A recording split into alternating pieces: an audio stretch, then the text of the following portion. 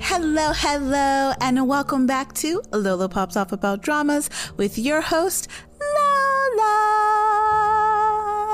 Welcome back, everyone, to another episode. And as you can see by today's title, I will be doing another What Went Down episode. And this time I will be giving you my final thoughts on Lies Hidden in My Garden.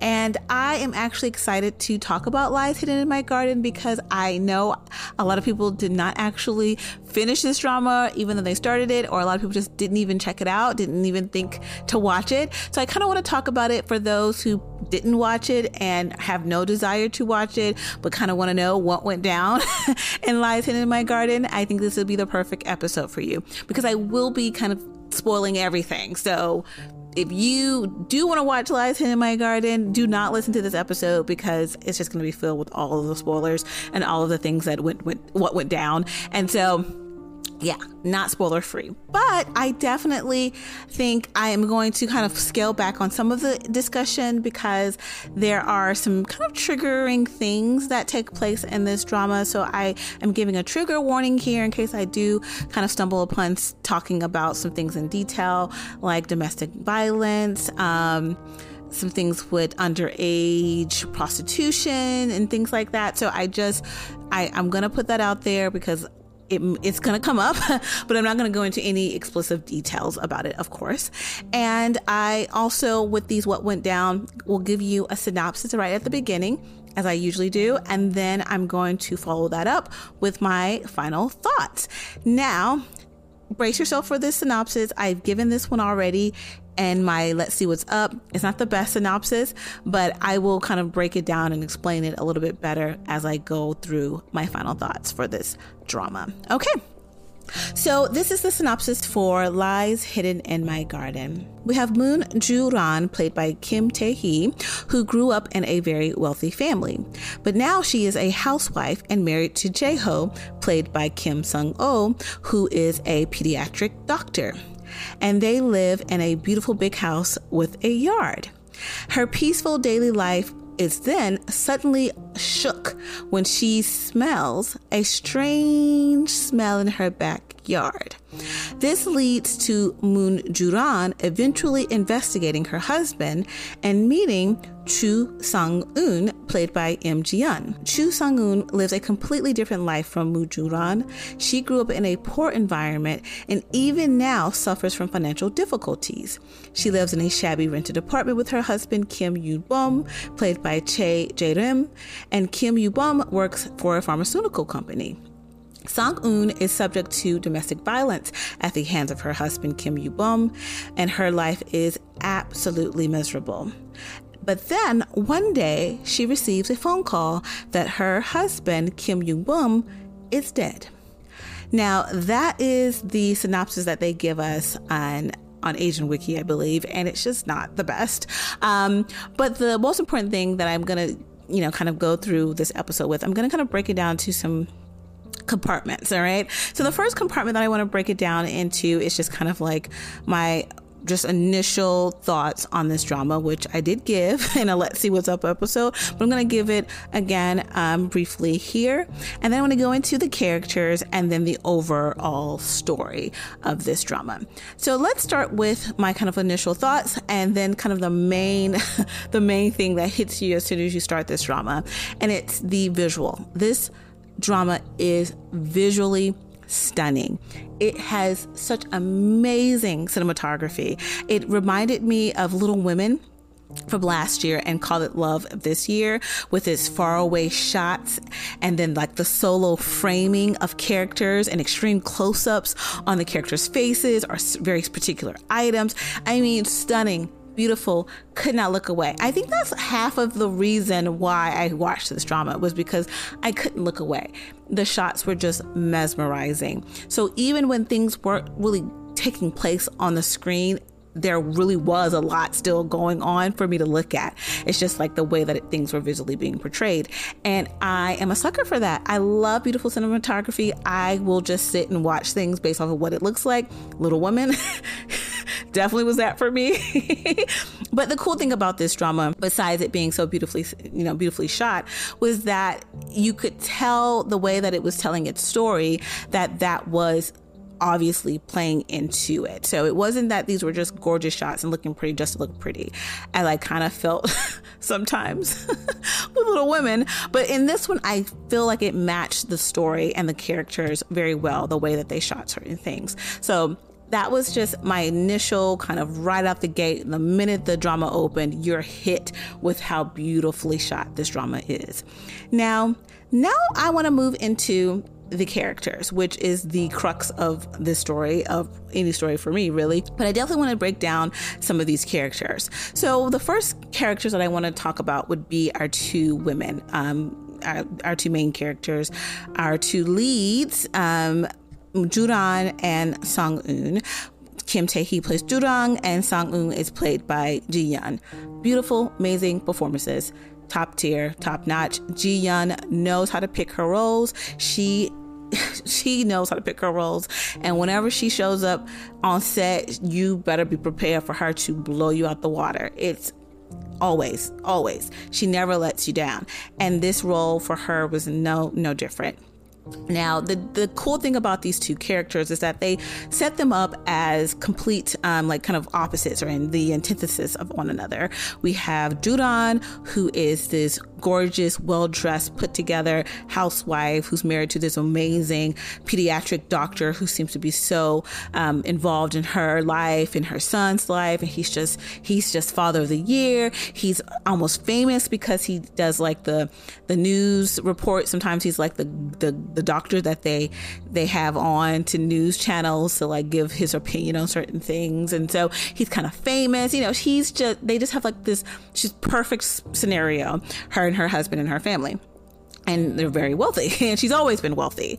And then you have Sang-eun, who is the complete opposite of that. She has grown up poor. She is still extremely poor. She has the worst possible husband you could have. He is so abusive to her and her unborn child, because she is pregnant when we meet her, and he is just vicious and vile. However, these two women are technically going to find out that they have a lot more in common than they actually think. Now, the other thing to know about characters here is that we want to talk about the husbands really quickly. The two husbands, Jae-ho, played by Kim Sung-oh, the doctor, and then we also have the abusive Yoon-bum, who ends up dying at the beginning of this story. And before he dies, though, we definitely get a good couple scenes of him just being this horrible man that he is. Now, this is interesting because the way that they portray the two husbands is similar to the two wives, in that in the beginning they seem to be the complete antithesis of each other. One's this loving, amazing husband and father, and the other is not a loving husband or father. He's actually abusive. Okay, and so when we see them, they're also put as the opposite of one another. But then, after we find out that our Yoon-bum character dies, we start to really see how much more similar the Jae-ho character actually is to Yoon-bum as well. So it just was so wonderful how they set these characters up from the beginning there, trying to portray them as complete opposites of one another. However, over the course of the drama, you see how similar these two sets of people are. Then moving on through characters, we have the neighbor across the street. I'm going to call her the neighbor across the street because her name's not even important. I'm not saying it like her character's not important, but I do feel like the neighbor across the street makes more sense. So when we meet the neighbor across the street, she is just moving in to the neighborhood, but we find out very quickly that she's moving back into the neighborhood, as in she used to live there previously. However, she has just recently moved back. And when we meet her, she is so bubbly, happy-go-lucky. She has the brightest little smile. She's super sweet and kind. She's also kind of a little gaudy. She likes to be dressed up and styled well, but she seems so sweet and kind.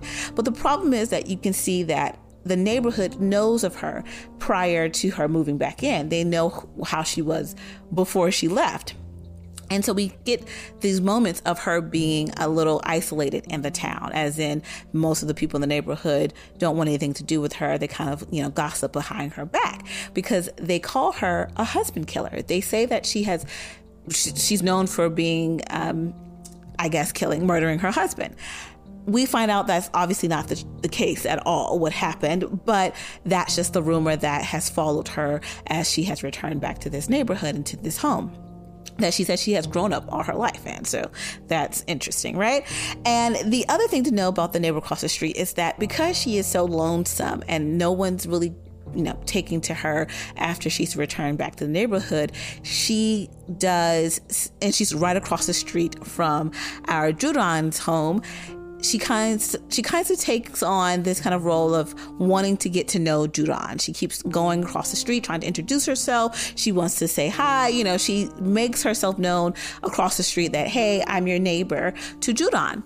But the thing that we keep seeing is that Juran's husband, J-Hope, keeps kind of blocking this relationship. He keeps fronting it and kind of stepping in. And there's even points in the drama where he will tell the neighbor, oh, don't bother with my wife. She's dealing with a lot. She keeps to herself. She's not, she doesn't want friends. She doesn't need friends right now. And this is tied to his character being the biggest gaslighter known to man. I mean, the story of where the term gaslight came from. I can't remember the movie, but it's like about this. I don't even know if it's a movie, but like about the story of the husband whose wife, who he kept turning on the gaslight or turning off the gaslight or something in the home, and she kept being like, it keeps cutting on by itself or something like that, and he's the one doing it, but he pretends that she's making things up, and like, absolutely not, this isn't happening, on purpose so that she goes crazy and she goes mad. And I was like, I didn't know that was the origin of the term or phrase gaslighting. But this drama and the J-Hope character and Juran, the way he treats his wife is identical to that original kind of origin of the term gaslighting, as in this husband who's purposely going out of his way to keep her kind of mad in a way. And it's so heartbreaking to watch in the beginning there, because it's just like frustrating, and it was driving me mad just watching the way that he was gaslighting her. I wanted to slap him. It was so frustrating. So it was just fascinating that we think in the very beginning that he's this really nice, great husband, and then we quickly see what type of husband he really is with the way that he gaslights her, and he's purposely trying to keep her in this kind of medicated state, which is, we'll get into that a little bit more in a second. Now, moving on to through the characters after the neighbor across the street situation, we do have the mothers of our two lead characters, Juran and Sang-eun. And I'm just bringing them up because I think it's always fascinating when there are mother characters in stories and they present them as the reason that the offspring or the children are the way that they are.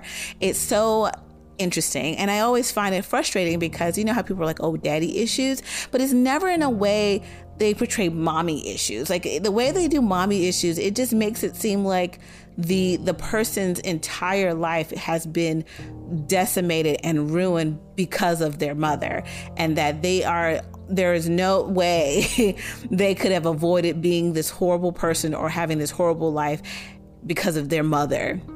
And in this story, it's that in that way, where both of the mothers of these women are just seemingly not good. They're a part of the main reason why they are unhappy and they have the lives that they have.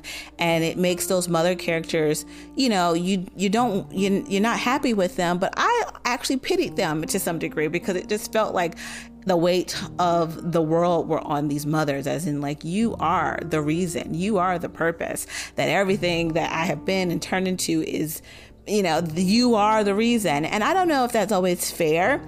And I think there's a moment at the end with our mother of Sang-eun, who kind of tries to release her daughter from this pain and this hurt. And I really enjoyed that scene. I'm going to be honest. There was this moment where the mother kind of lets her know, who's actually suffering from dementia, and she had been put into a home.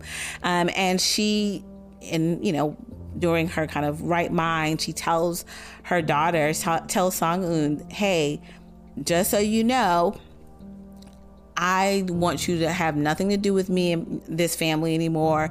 You don't have to worry about us. You don't need to give any more of you to us. It's just cut your ties, forget we exist. And then she just has one request, because again, Sang-eun is pregnant, and she says, just send me a picture when the baby's born. And that's it. You don't have to give me a return address on the envelope. Just send a picture of the child. And that's all I ask from you from here on out. And it was such a beautiful moment to me, because again, the way that how Sang-eun portrays this mother, and how this mother has been the reason she is the way that she is, and then having them kind of cut those ties. I thought that was very, I thought it was meaningful and important. And I thought that was a great scene to showcase, like, hey, let's part our ways. They're still mother and daughter, and that's never going to change. But you know what's best for our individual lives going forward is just cutting ties. And I thought that was very weirdly healthy in a way. So that was just a side ramble. Sorry there. I got a little distracted by that point. Okay. And then the other characters that I want to just bring up are the sons, or the children of our two women. So with Juran, she has a teenage son, and he is one of the catalysts for all of the kind of breakdown of what happens in this story. He's kind of right at the heart and the center of it.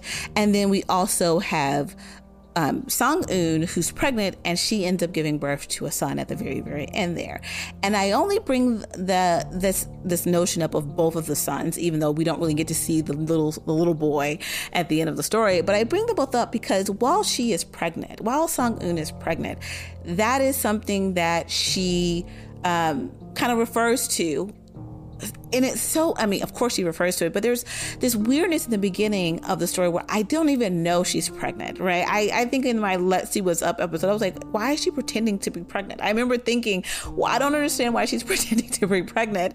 And come to find out, she really is pregnant, but it was the way that she was very dismissive of this child in her stomach. And, she was very dismissive, so it appears. But what we find out is she is really protecting that baby, but she's also, I think, shameful to face that child.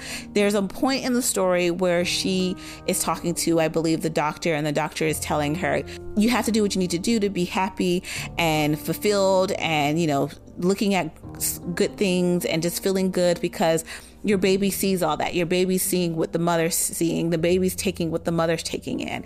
And while she's having this meeting with the doctor, we know that she has literally she's just been through the constant beating with this baby in her belly. And then we also know that her husband is dead. There's a funeral there. She has no money. There's just not a lot of good things in her life. And there really hasn't been ever. And so to hear this from the doctor, of course, we and Sang-eun are like, well, good luck with that. And she even says, the child is almost like a witness.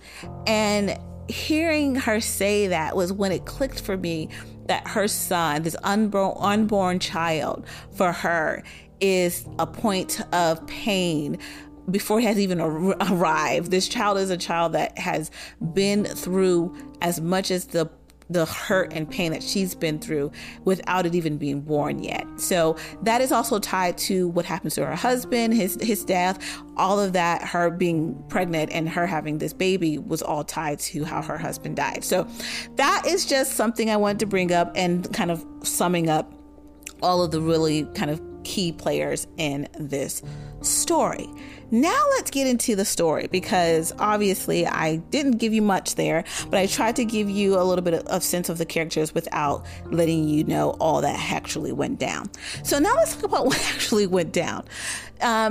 And I'm probably going to be all over the place with the sequencing because the story itself is kind of out of sequence in the beginning there. It purposely kind of starts with a dream sequence and a flashback, and then it goes into like one day of the week, and then it goes back into the day of the week after that, the days of the week that happened before that day, so it's like the before the incident, after the incident kind of thing. So it was out of sequence a lot in the earlier episodes on purpose. And I think obviously they did this because the story is based off of a novel, and you can tell with its time with its time restriction of 8 episodes, it really had to do its best to tell that novel. And I think the way that they started the drama with a couple of, out of sequence moments in these earlier episodes was genius. It actually really, really set the stage for how the story was going to play out and the pacing of it. And I think that it was a wise choice, and I think they did a great job at pacing the story and telling a lot of the whole story, I think, in this 8 episodes, because I don't know about the whole novel, but I do feel like the story that they told was very complete and very succinct, and it really kind of played itself all the way out. And I really, really appreciated that. But anywho, the story starts off with the kind of happenings around this particular instance. We meet our characters all in their different spaces, all in their different, what they're dealing with in their current daily lives. We have a housewife who's medicating because she has really bad anxiety and she has these horrible nightmares, and she remembers the kind of death of her sister, who she stumbled upon her sister's dead body, and she witnessed this, the rotting of her own sister. So she still struggles and deals with that. We meet a husband who is on TV, smiling, talking about being a pediatric doctor, but then at the same time, he's being called up to his son's school because his son is doing he's acting really in a concerning way to his teachers, and they don't know what's going on with him. And his father kind of brushes it all off and kind of shuts down the school's intrusion or questioning of what's going on with his son. And then you also meet our Sang-eun character, who is getting beat across the room in her small tiny apartment with her her husband, who appears to be doing some really shady things behind the scenes, and she's not privy to what he's doing, but he kind of is dragging her around for this stuff. And it's just a lot right out the gate. It's a lot. And I think I said that in my Let's See What's Up episode, and I've heard that from other people who started the drama and didn't end up finishing the drama, was how it was just a lot. They threw a lot at us in the first 2, I would say 3 episodes. And it was obviously on purpose, because again, they were trying to get all of this story in these 8 episodes. And I think even with it being a lot, it's kind of settled itself out after the first couple episodes. I'll be honest, it was a lot for me too. So if you bowed out in the first 2 episodes of Lies Hidden in My Garden, I'm not mad at you. It was a lot. But it was really worth it to stick it out because it does kind of balance itself out. You can tell they had to do that out of necessity. And it wasn't too bad where I saw myself out too. I thought it was it's a lot, but I was intrigued. They gave me so much up front that I was like, okay, now I got to figure out something of what's going on in this story. So it was a lot, but it was a lot that kept me interested in to see what happens. Now, the next thing that I think is important about this story is, again, these relationships that form between all of these people. So the most important one would have to be our relationship between Sang-eun and Juran. And so then with these 2 women and their relationship and how they form, it really starts because of Sang-eun's dead husband. Her husband ends up dying, and it appears to be foul play, but the police are trying to wrap it up as a suicide. It looks like he just committed suicide, right? And when we meet Sang-eun and her at the husband's funeral, and how her husband was connected to Juran and Jae-ho, she immediately starts to point the finger at Jae-ho. Judon's husband as the reason why her husband is dead. And the reasons why she places this blame on him is because it appeared to be that her husband was trying to blackmail him with some kind of information. And so, of course, if he was getting blackmailed and he didn't want this situation, whatever the situation was, to come to light, it would be wise to kill this man, right? And they were supposed to meet the same night that he ends up dead. And Sang-eun presenting this information to Judon, of course, makes Judon start to second guess and question her husband. And that's where their relationship starts. Their relationship starts with them trying to unravel what really went down with the murder of Sang-eun's husband, but also with Judon's husband, because what was he being blackmailed for? What is that story really? And if he did get blackmailed, why did he really kill this man? So Judon is very invested in kind of figuring this stuff out with Sang-eun. And I think it made sense that they kind of joined forces. But the gag is that, and here's spoilers, guys. The gag is that Sang-eun killed her own husband. Okay, so we get from the very opening of this kind of this man's death, this kind of big blow up moments with Sang-eun and Judon and all of this. She's pointing fingers at Judon's husband, making Judon question her husband, and all of this. All the while, Sang-eun is the culprit. She is the one who actually murdered her husband. Now, her reasonings for murdering her husband, to me, make sense, okay? She had an unborn child in her belly. She was getting beat day in and day out. She wanted to save her child and herself. To her, it was him or us. And I chose to take him out before he took us out. So at the end of the day, do I agree with killing people? No. But at the same time, you kind of understand her line of thinking and what happened to her husband. But the joke is that her pointing the finger at someone else and making this big hoopla about her husband being murdered takes attention off of her, obviously, during the investigation, and puts it onto someone else. But also, if his death is ruled a suicide, then the insurance that was taken out by her husband on his life insurance, she wouldn't get any money. He would have had to be murdered to actually have had that money. So she finds even more motivation to really, really, really pin this on Judon's husband. Now, Judon's husband ends up figuring out that something's going on with his wife and this woman, and they're trying to, unravel something about him. And he doesn't want any parts of that, of course. He's like, no, absolutely not. He even takes it upon himself to start to see that it may be Sang-eun who actually killed her husband and is trying to put it on him. Because he didn't. He did not kill her husband. So he knows, she's going this gung-ho about me killing her husband, and I know good and darn well I didn't kill her husband.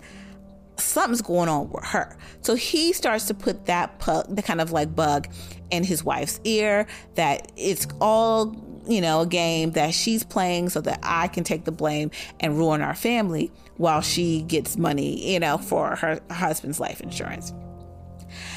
But by that point, though, this is the other kicker. By that point in their investigation, these two women trying to unveil the truth about this murder of this man, they stumble upon this blackmail information that her husband had. And Sang-eun's husband really was blackmailing Judon's husband. He had information about potentially a relationship or inappropriate relationship that Judon's husband was having with some kind of child prostitution ring. He wasn't sure of his connection exactly with this child prostitution ring, but he found some kind of information based off of this phone that was found in the car of Judon's husband.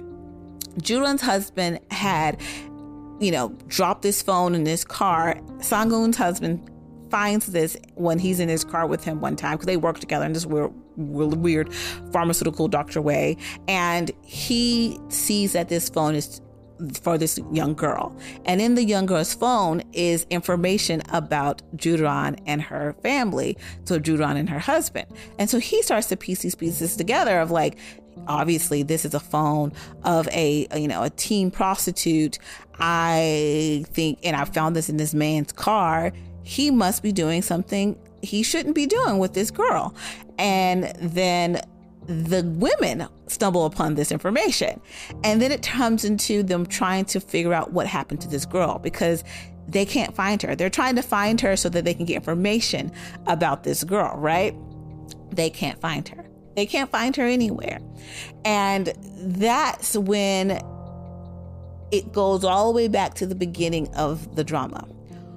And the beginning of the drama, we opened in around episode 2, I believe, at the end of episode 2, with our Juron saying that she smells the stench coming from their yard, their backyard. She smells the stench of rottingness, like rotting flesh. And she knows this stench because of when she found or discovered her sister's dead body. She knows what this smells like, and she is smelling that through her home. She's like, this is horrible. Her husband gaslights her into thinking she smells absolutely nothing. Her neighbor across the street, remember the neighbor, smells it while she's standing outside of her gate. She smells this stench. So the stench is there, all right? And that makes, obviously, Juron even more suspicious. She digs up where she thinks the stench is coming from. She sees a hand. Again, this is at the end of episode 2, so this is not that much of a spoiler. She sees a hand. She freaks out. She rushes. Her husband's like, what are you doing? Rushes out and, to stop her. And she tells him, I think I saw something. I saw a hand in our yard. He goes into the yard, tells her to go inside the house, pretends like he's looking for something, goes back to the kitchen, jokes with her and pretends that, it was just a glove that you saw. It wasn't a real hand. He literally throws this like glove filled with dirt at her. He's like, this is all this was. It wasn't a real hand. Mind you, it was a real hand, okay? But she doesn't, investigate any further. And we know it was a real hand, but we also allow him to gaslight her into thinking she saw something, she made something up. Of course, she's seeing things. Her sister's death anniversary is coming up. He had all the right ways to kind of convince her that she had saw nothing. But then when we are obviously in this point where we're figuring out more about this missing young girl, it all starts to make sense, right? So then it turns into, that's whose body was in the yard. That's whose body was in the backyard. This young teen prostitute who's been missing, and no one's reported her really missing yet because she's, always been on the run, kind of in the streets, right? So no one's actually reported this until her body ends up in the woods, and they discover this body. So then the police investigation begins. And when this girl's body turns up dead, ding, ding, ding, it hits Juron. She's like, okay, screw Sang-eun's husband. He didn't kill him. Got it. Sang-eun ended up killing her own husband. Got it. But who killed that girl? And when she thinks that, who's the first person that comes into her mind? Her own husband. Because she was investigating with Sang-eun. They were figuring out some things and her husband's connection to this young girl. And so it starts to all make sense to her. After it makes sense to her, she goes through the process of kind of inquiring from her husband. What happened? Somebody tell me what happened. Who is this girl? What went down? Then one of our episodes, we get what actually went down. And they show us this. It's not that way just kind of like, tell us and the husband confesses. They actually go flashback and they show us what actually goes down. And the other thing that this story does is they do this kind of like this black and white kind of retelling of these kind of flashbacks. And that was also just kind of just cinematic, a wonderful cinematic choice. But anywho, so they go back and they show us this young girl and her interactions with Judon's husband. And it appears that, and I'm still not even entirely clear, or I think they did a good job of clarifying her real connection to Judon's husband, but apparently it's tied to these kind of wealthy people, these wealthy doctors in his community being involved in this kind of prostitution ring, and them basically, using these young women for various things. Again, we don't see this, but it kind of is kind of stated weirdly, I think. And like I said, they could have done a better job at explaining this. But from what I picked up, it seemed as if he was aware of the way that his colleagues and these folks that were big people in this kind of investment that he was trying to do with his pediatric hospital and stuff like that, they were all involved in basically taking part in this prostitution ring. And he was familiar with this teen prostitute because of that. And in one day, her trying to approach him and also solicit him, he immediately cuts her down, and he even says something very vile and vicious to her. And he tells her that she should have never been born. He was like, people like you should never be born. He says this to this teenage girl, and she hears this and I guess takes it upon herself to get back at him. And in taking it upon herself to get back to him, she approaches his son. So this is when I said her son is actually at the crux of this story. And we don't really know he's at the crux until we're halfway through the drama by this point when we get this story unveiling. And so she basically approaches his son, and she kind of makes it like, oh, I need help with studying, and convinces him to bring her back home. So she goes home to, of course, this doctor's home that she, hates at this point. And she's with his son, and she's in his room.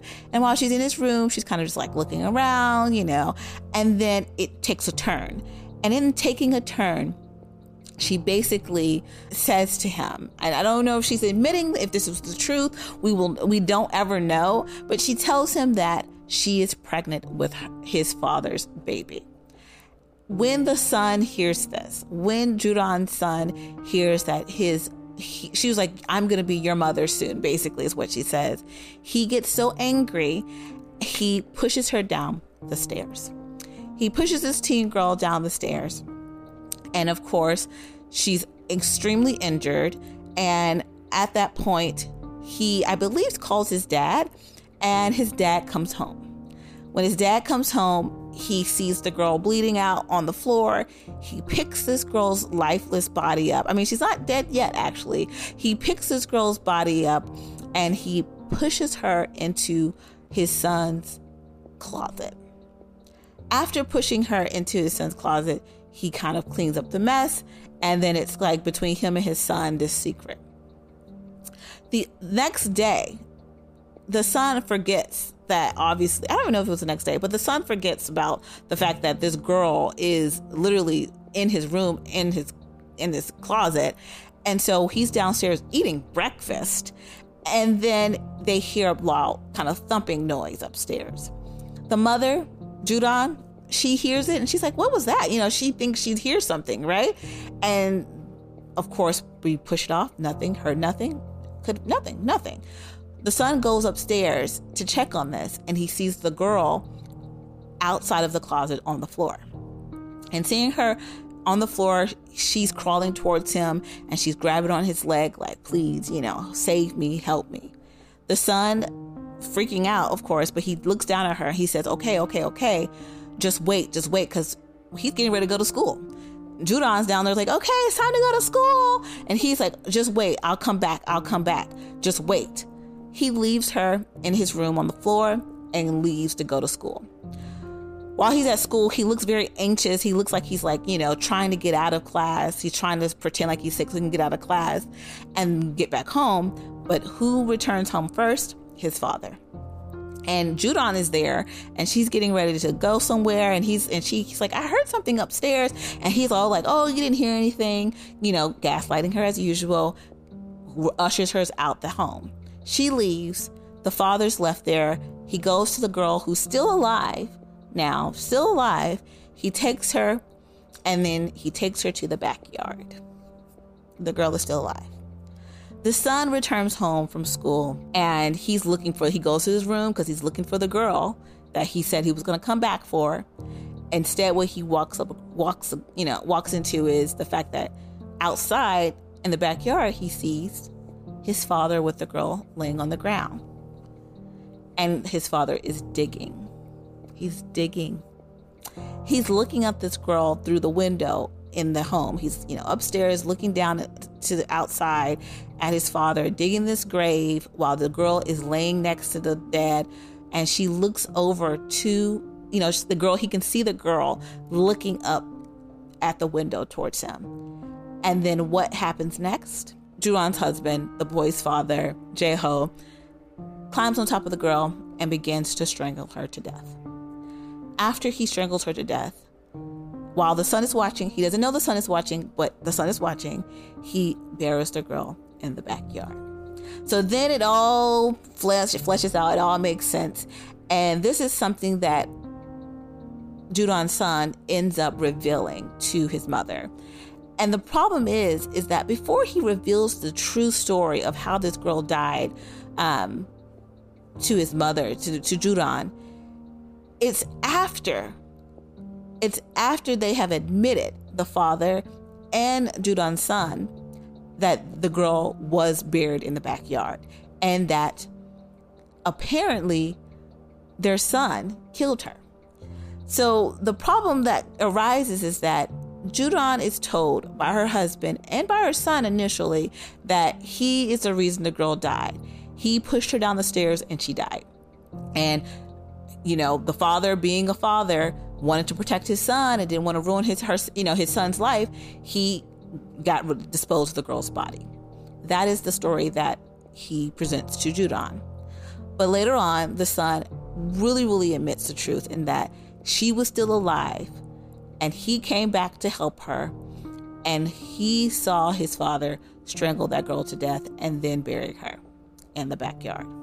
And Judon takes a lot of problem with that.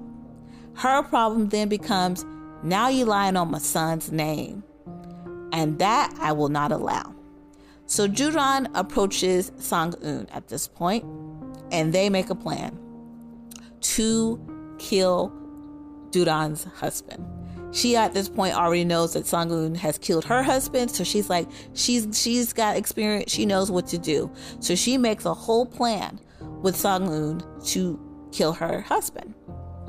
And we see the way that this drama sets it up. You get to see how it would play out. They basically have Sang-eun detailing to Judon what the plan would look like, all the steps they would need to take, and we get to watch this. We actually get to see the plan unfolding. And then before it happens, right? So then when it actually starts to happen, we're like, okay, we saw this already. We know what's going to happen. Wrong. You know what they do instead? The story, it switches on us. So how we saw the story playing out, as in how they were going to kill Judon's husband, it starts off the same way as they showed us. And then all of a sudden, which was a part of it, was Judon was supposed to medicate her husband, like have him drink a little smoothie that she makes him, and he was supposed to pass out and be into deep sleep, because that's kind of how Sang-eun had killed her husband. She had kind of, put him to sleep, and then, drove his car into the water. So basically, that was a part of their plan. She would arrive to their home. Sang-eun would arrive to their home after he had been, medicated and put to sleep. And so then the whole killing thing would take place. When she arrives, guess who's not sleeping, who attacks her? Yep, Judon's husband. While Judon is standing there, after they had planned this whole plot together, Sang-eun gets taken down by her husband. He stabs her with something, and she passes out. And while she's passing out, says, I should have never trusted that woman. She literally says that. She's like, I should have never trusted her. So then the end of this drama is the fact, like, oh, Judon and her husband actually planned to kill Sang-eun, not the other way around. This was a part of a bigger plan of they were going to kill Sang-eun because she knew too much. She knew too much. We needed to get rid of her. She got to go. But guess what? The story twists again. And mind you, this is like the end of the drama. So all these like mini twists are like all happening back to back to back. So we get back to the story, and Sang-eun, and this is like the last episode, Sang-eun has been, basically they're getting ready to kill her. Her husband, Judon's husband, is in the backyard digging another grave. Like he likes to, getting ready to kill this woman, ready to take her out, like he knows how to do now. And while that's happening, we see Judon approach a waking Sang-eun. She's still on the ground, tied up, but she's awaking. And when she sees her awaking, what does she do? She places a scalpel in Judon's hands, which are tied behind her back, so that she can then free herself.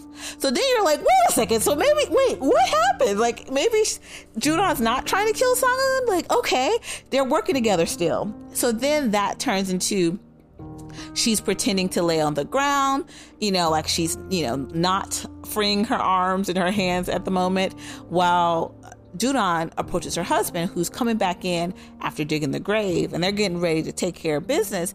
And she approaches him being like, okay, now can you just tell me like what really happened? Why'd you kill that girl? And he's like, what are you talking about? I told you our son killed her.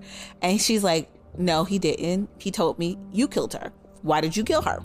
And while she's like, basically approaching him and kind of calling him out on like admitting the truth, he goes into this whole speech about, I was trying to protect our family, da da da da da da da. Again, no actual revelation or reveal about what this girl did to this man to make him think he had to strangle her to death.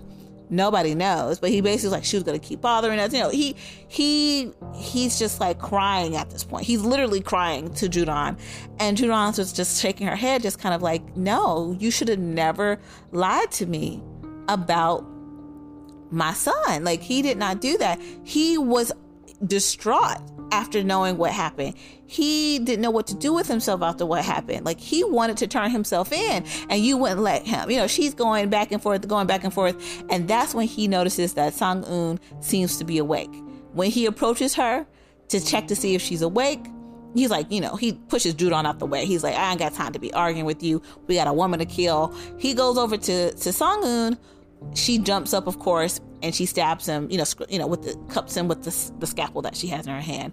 And he catches on like that. How did she get that scalpel? Right. So then he's beating up Sang-eun, obviously trying to keep her down. But it clicks to him that, oh my goodness, my wife, she's trying to kill me now. So then he, of course, they're fighting one another, him and his wife, and he is she crawls up to the top of the stairs. He's following her, and he starts to strangle her as he's crying, and he's just telling her, like, this is your fault. It's all your fault, and he's trying to kill his wife. And while he's, crying out to her and telling her everything's her fault and why he's killing her is her fault, Sang-eun is down at the bottom of the stairs, really hurt, and she's crawling towards the back window, which is covered with blinds, and she pulls down on those blinds, and of course it reveals everything that's going on in the home, because it's just kind of big open concept home. And she starts to kind of try to bang. She starts to bang, on that window, and across the street, the neighbor is outside on her little terrace. She sees this. She's like, what's going on down there? I see a woman on her, crawling on the floor. What's going on? So she immediately starts rushing downstairs to go across the street. She gets closer to the street. She gets closer to the home, and she can't get in. She's ringing the doorbell. Of course, she can't get in. He's still trying to strangle his wife to death, while Sang-eun's trying to get the attention of the neighborhood. So what does she do? She grabs this big, gorgeous vase, and she slams it through the window, through the glass. It shatters the entire back window, back door, whatever you want to call it. It shatters completely. And then, of course, the woman across the street, the neighbor across the street, she had also called the cops on her way, because she was like, what's going on? I see this woman, across the street on the ground, so all of that starts to take place. And when the husband, gets jolted away, from strangling his wife because of the glass shattering and what's going on downstairs, he turns to go downstairs. Guess what Juran does? She pushes him down the stairs. He dies instantly. So then the drama ends with Sang-eun getting away with murdering her husband, giving birth to her son, starting a new life, and literally just moving on with her life, while our Juran character ends up going to jail for the death of her husband, but with good reason. She knew. She said she had no qualms with her killing her husband. She made peace with it. She said he messed with her son by lying on her son and ruining everything for her son. So she was like, he had to go, and she's done with it. And she ends up going to jail. But there's this beautiful moment at the very end of the drama. Not the very end, but at the end when Juran has been sentenced and she's on her way, getting on the little bus to get taken away to prison, when Sang-eun ends up kind of seeing her across the way, and she kind of comes to visit her. And you find out that Juran actually tells during the investigation that Sang-eun is just a victim. She did nothing wrong. Her husband killed her. Her husband really was the murderer of her husband, of Sang-eun's husband. Like, she completely clears Sang-eun's name. And of course, Sang-eun, when she approaches this woman, she's like, why would you do that, basically? And she's like, so I can live my life. You know what I mean? She's like, I want to just be free of some of this stuff. And it's just a very muted, simple ending with one woman, going to jail and another woman going on to live her life. And it was just like the end. And I didn't think the ending needed anything more than that. I mean, she literally killed her husband, so of course she had to go to jail. But the fact that Sang-eun got off of it, got away from, killing her husband, I thought was very interesting. And I think it is tied back to this concept of what I mentioned earlier with Sang-eun when she talked about her unborn child. When she was explaining to Juran why she killed her husband, she specifically says it was because I was trying to save two people. She was like, I was trying to save me and my child. So I thought it was worth it. That's literally what she explains. And so, Juran asked her, like, do you regret killing your husband? And Sang-eun says, no, I don't, because of that very reason. And so then after all of this goes down, it's kind of a similar situation where she's like, Juran does not regret killing her husband because she feels like she was saving multiple people. Right. So it was just interesting. It was just interesting that they ended up going that route and how they finished that story. But that is the story. That is the story. And I wanted to say, like, go through all of those moving pieces, because just like the beginning of the drama, where I was like, it's a lot. It was a lot. But I think going through the rest of the episodes, the way they kind of revealed some of the twists and things like that, it was done very well. Like, I don't want you guys to feel like it was just like a big soap opera mess. Like, no, it was all done very, very well. And the thing that I enjoyed most about it was that while all these kind of big moments were happening, it was all tied to the kind of reveals of these characters and like who they really were. Like, Juran's husband. Oh my gosh, like the fact that he had lied on his own son, like that was a big reveal about his personality and the type of character that he really was. And I think I like how they revealed that. You know what I mean? I know it sounds dramatic and it's like, what? He was killing folks, he was lying on his son, all of that. But it was like I think those were very interesting ways to reveal these characters and how they really are. Same thing with Juran. When we first meet her, she is this, very quiet, mute.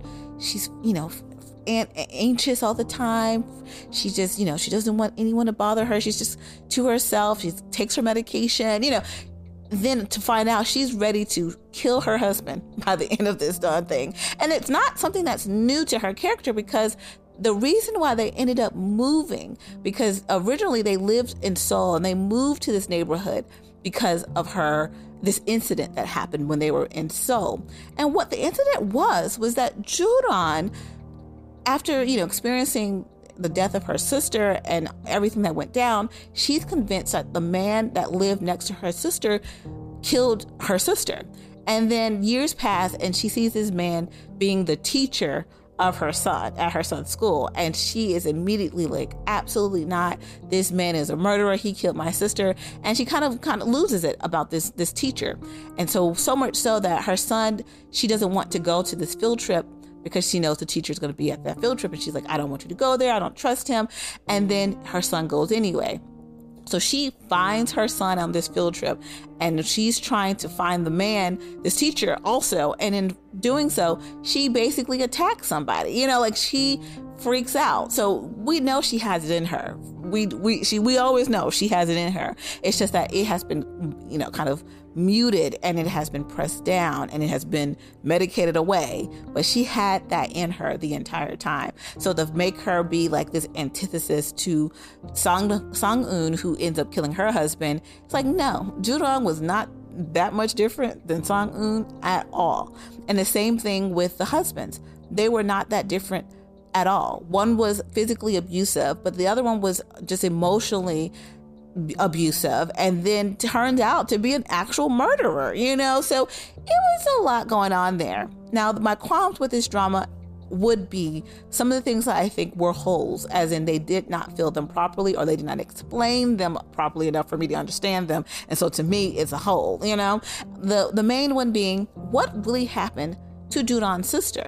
This is very prevalent throughout the story because of Joo-dong's character being affected to this day about the passing of her sister, or the murder of her sister, and how people blamed her for this.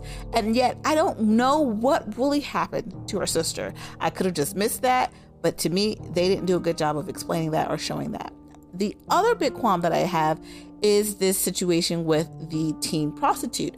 What was her really backstory with the whole, what was the problem that he had with her?